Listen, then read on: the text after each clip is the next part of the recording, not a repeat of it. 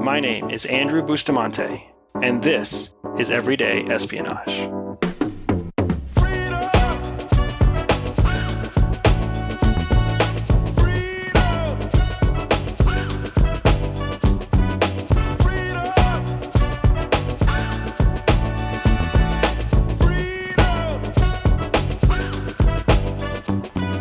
Today we finish our talk with my friend, E.D. Jackal.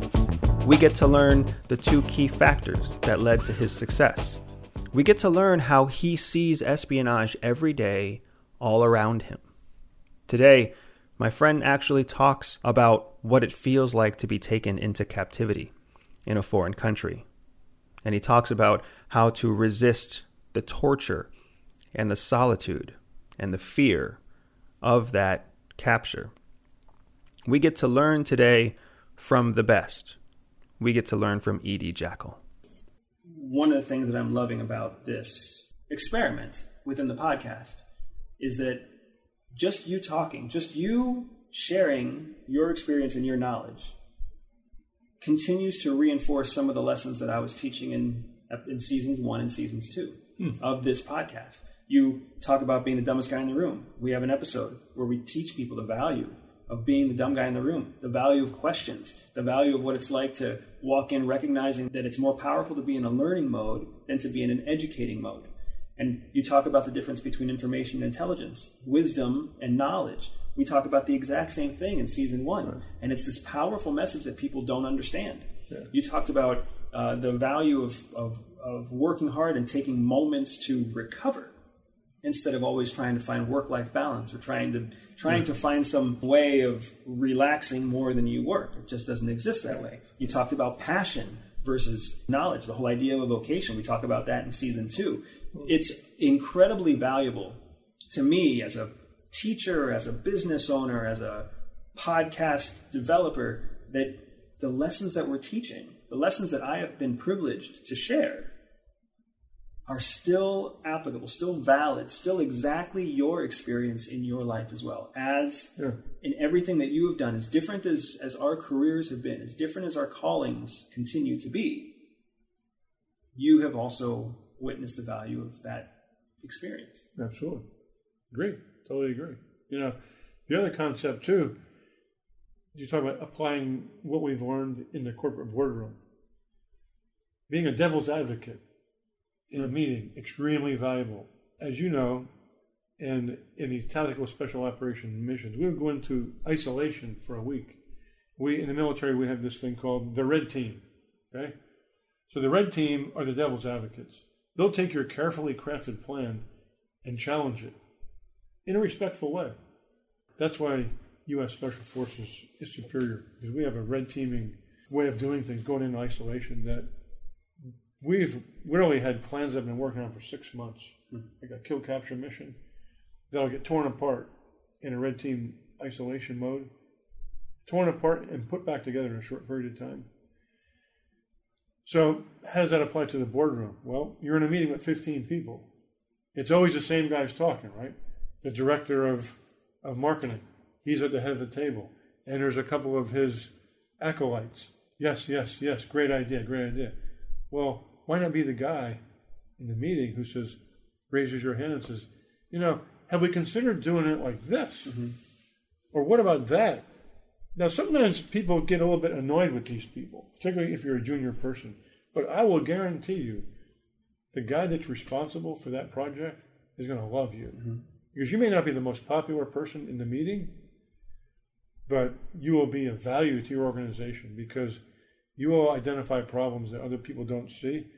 And every organization, every meeting needs a devil advocate. We used to have a guy, he was a low-level guy, and he was part of our red team. And I remember we were on a critical mission and he wasn't there. It just wasn't the same. We didn't have that same guy sitting there challenging stuff because everyone else that was on the red team, they must have been up for promotion or something because it was all, great idea. Wow. Unbelievable. You're a genius, boss. You're a stinking genius, man. Yeah. Wow, let's go. I'm thinking to myself, this is not good. Yeah. I actually found that guy in another part of Virginia and brought that guy in to be the red team guy. I had him be part of our meeting, and sure enough, he poked holes in it. It was great. We loved that guy. Yeah. That guy's still around, actually. It's funny because there's, I think when you gave the example of, being in a boardroom and raising your hand and offering up your idea, I think that's a good example. But the way that professionals really go about being that devil's advocate is they learn to do it at the right time. Absolutely. In the right way. Right, absolutely. Right? Just like you said, there's 12 people around the table. You're one of those 12. The other 10 aren't in charge of the project. They're going to say whatever they have to say to get that meeting to end as quickly as possible. Exactly. But the one remaining guy who is in charge of that project, that's the guy who wants to hear what you have to say. He's going to love you. Man. And maybe in the meeting, that's not when you raise your hand because you're going to piss off 10 people. But as soon as that meeting adjourns, absolutely, I know who I'm taking out to coffee. And I say, hey, I'll buy you a cup of coffee. I've got a couple of questions about the project. If you want to earn respect in an organization, be the devil's advocate guy. You may not be the best light guy, but you'll be respected. You'll be respected by the right people. Right. The people who are pouring their heart and soul into making something work. Those are the guys that get to the C-level suite. Right. The politicians, they get to like director level maybe even an occasional vice presidential role. The SVPs, the C-level guys, the COO, CFO, CEO. Those guys start out as devil advocates. Because I will guarantee you that. Devil's advocates understand right away that you're taking a risk. Absolutely. Yeah. When you speak up, you take a risk. And sometimes there's a repercussion that you don't like, a consequence that you don't like. Sometimes there's a consequence that you do like. But if you don't take risks early in your career, the time to learn how to take risks is not when you're a director level, 22 years in, sitting on a nice 401k waiting for your pension, right? You're never going to take a risk then. Right. You got to start early. Scared money always loses. Scared money always loses. The guy with the 401k plan that's getting ready to vest, or the guy's got 18 years in, he's retiring at 20, he's a scared dude. Do you think he's going to make a bold decision? Hell no, man. He's not even going to listen to someone else. That's scared money. That guy always loses. And the saddest part is that he's not even going to know how much he's lost until after he's crossed what he thinks is the finish line. And that's where vocation comes in. Yeah. Because a career guy would think about that. If you're in a vocation, hell, I remember I was like 3 months or 6 months away from retirement. I was still taking bold chances where I could have been, excoriated if I made the wrong mistake. What the hell are you thinking about, man? You're fired. You're terminated. Wait a minute, you did what? I was still doing that shit until the day I left. Man. So your life and times does not end with government service to CIA. You've gone on to found and sell at least one business. You've gone on to participate in high stakes investments in property and horse racing. Yeah. And you you're right. Even now you run your own business where you are completely hands off with the business. You only put your fingers in whenever you choose to participate. Yep. And you hire the right people to do the right job and you trust them to do what they're supposed to do. How did a kid who was just trying to impress dad get to the place where now he is in complete control of his destiny? I think it's two things. For all the bad things you hear about the agency, the one thing about it is you get unparalleled leadership training, managerial training, skills training. I mean, elicitation, active listening. These are all valuable skills that most people pay tens of thousands of dollars for to get an executive MBA somewhere at Yale. That's bullshit compared to the training that we get. Are you kidding me, man? That's like child's play, man. Our first 2 weeks of orientation. That's child's play, man. Are you kidding me now? So the training that we've gotten in just people skills, soft skills, okay? Soft skills rules over hard skills any day of the week. That's one thing. The second thing is I made the right decision at the right time in my life. The most important decision anybody will ever make. And I tell my kids this. You know what that is? The most important decision you'll ever make? I'm ready to learn it. Who you marry. Score. You marry a good wife. I got lucky. I looked at my wife and I thought, my gosh, this woman is absolutely gorgeous. How could she ever be attracted with me? Simultaneously, she told another guy to find out who I was. So she actually technically made the first move. You marry a good woman. You marry a good man. Right? Yep. You got women listening to this too. I have met some ridiculously impressive women. One of the women I hope to bring on to this season is one of those ridiculously impressive women. And they've got to find the man that they talk about the way you talk about your wife. Yeah. My wife is a flip side of me. I'm a ENTJ in Myers-Briggs speak. I'm extroverted, tend to be a little bit dominating, assertive, like to make decisions. My wife is the flip side. She's an INTJ. Scary, ridiculously smart, introverted, mastermind. If I told you her academic record, which I don't want to talk about here, you'd be shocked at how fast she got through everything. High school, college, into the medical field, grad school, whatever. It's incredible. And on top of that, she's gorgeous. And the only thing she wanted to do, her vocation, in the most competitive vocation on the planet, that's her vocation, being a mom. It's all she ever wanted to be. And she's been a wonderful mother and an even better wife. To find that, are you kidding me? You know how hard it is to find that now? Here's a woman who enabled you to do some of the most dangerous things in the world by being that support, by being that barrier back at home, who could support all of your alias activity, who could support all of your operational activity, the woman who made it all possible.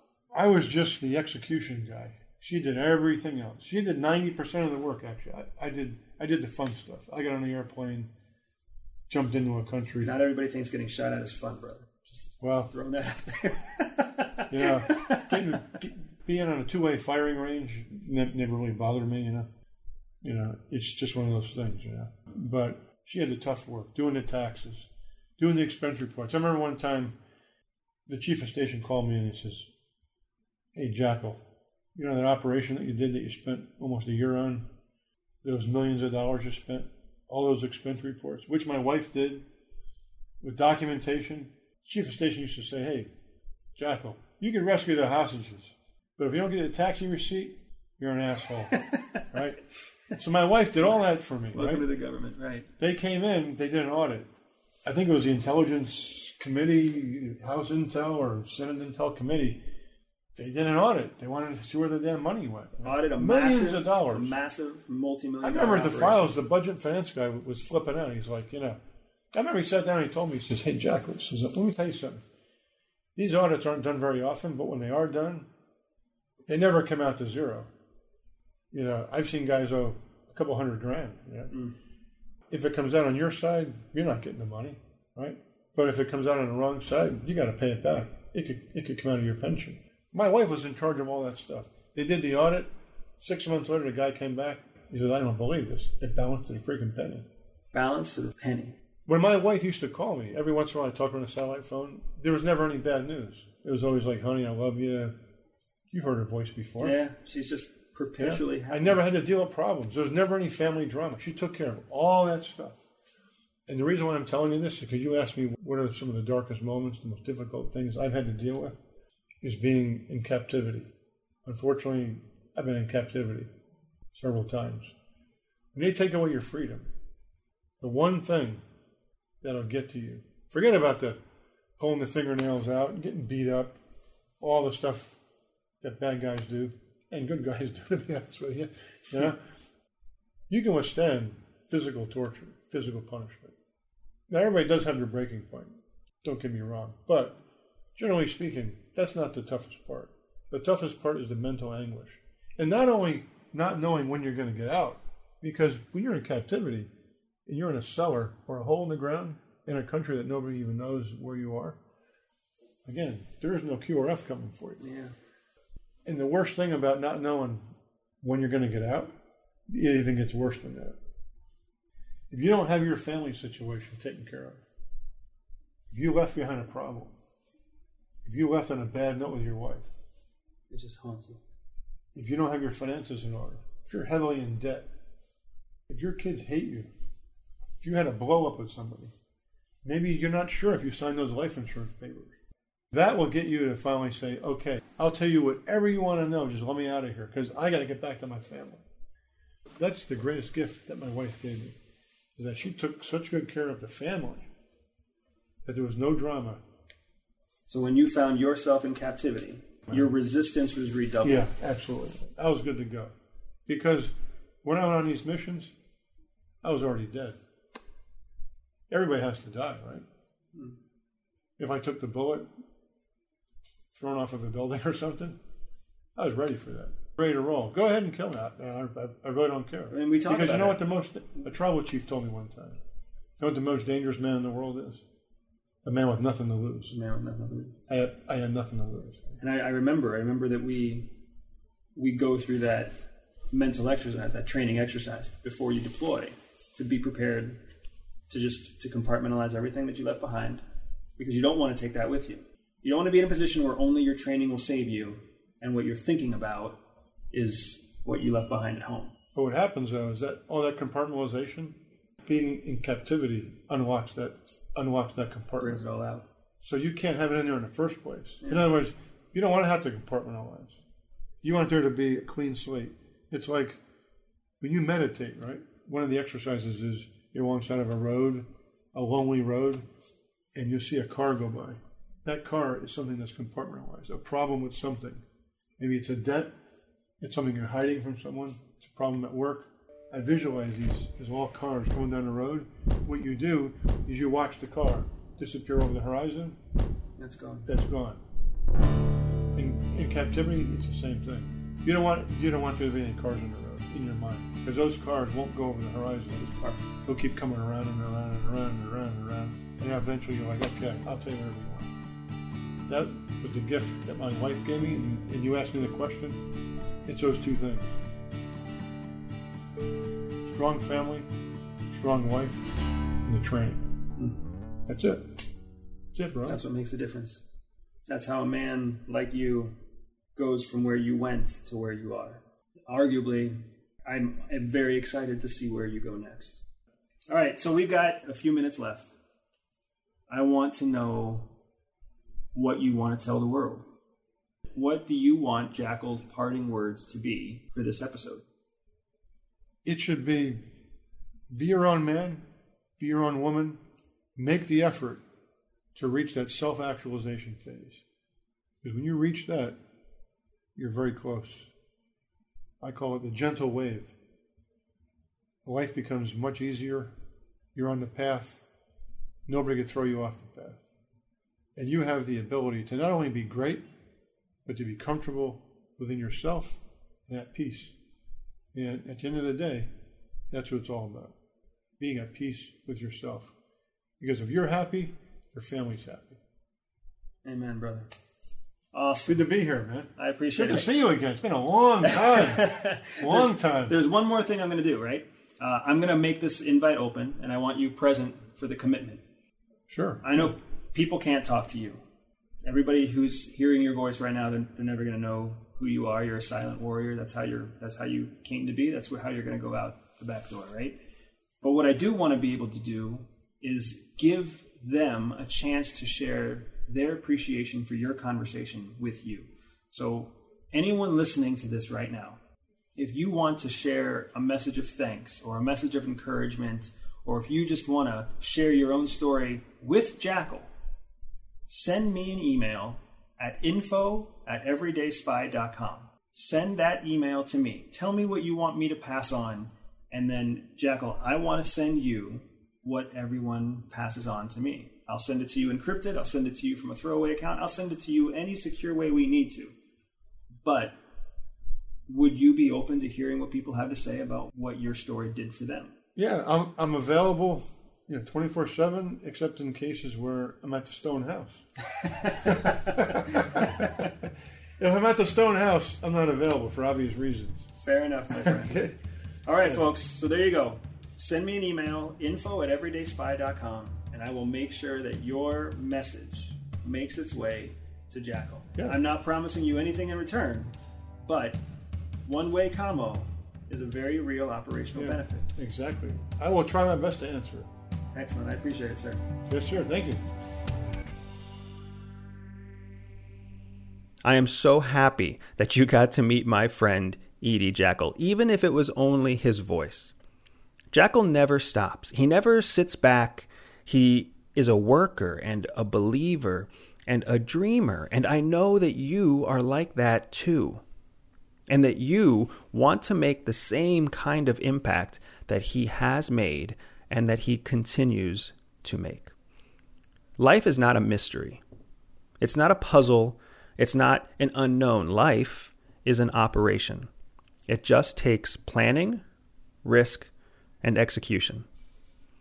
And if you can remember, like Jackal remembers, that every day you are on mission, there is no way you won't reach your objective. That is Everyday Espionage. Everyday Espionage is dedicated to one thing: educating everyday people. I know that not everyone will listen, but those who listen will learn. If you learned something new today, click subscribe, review, and share the podcast with a friend. Find me on social media at Everyday Spy or on my website, everydayspy.com. If you are up for a special challenge, visit everydayspy.com/operations and join me for an authentic spy training mission. And above all else, remember that knowledge is freedom.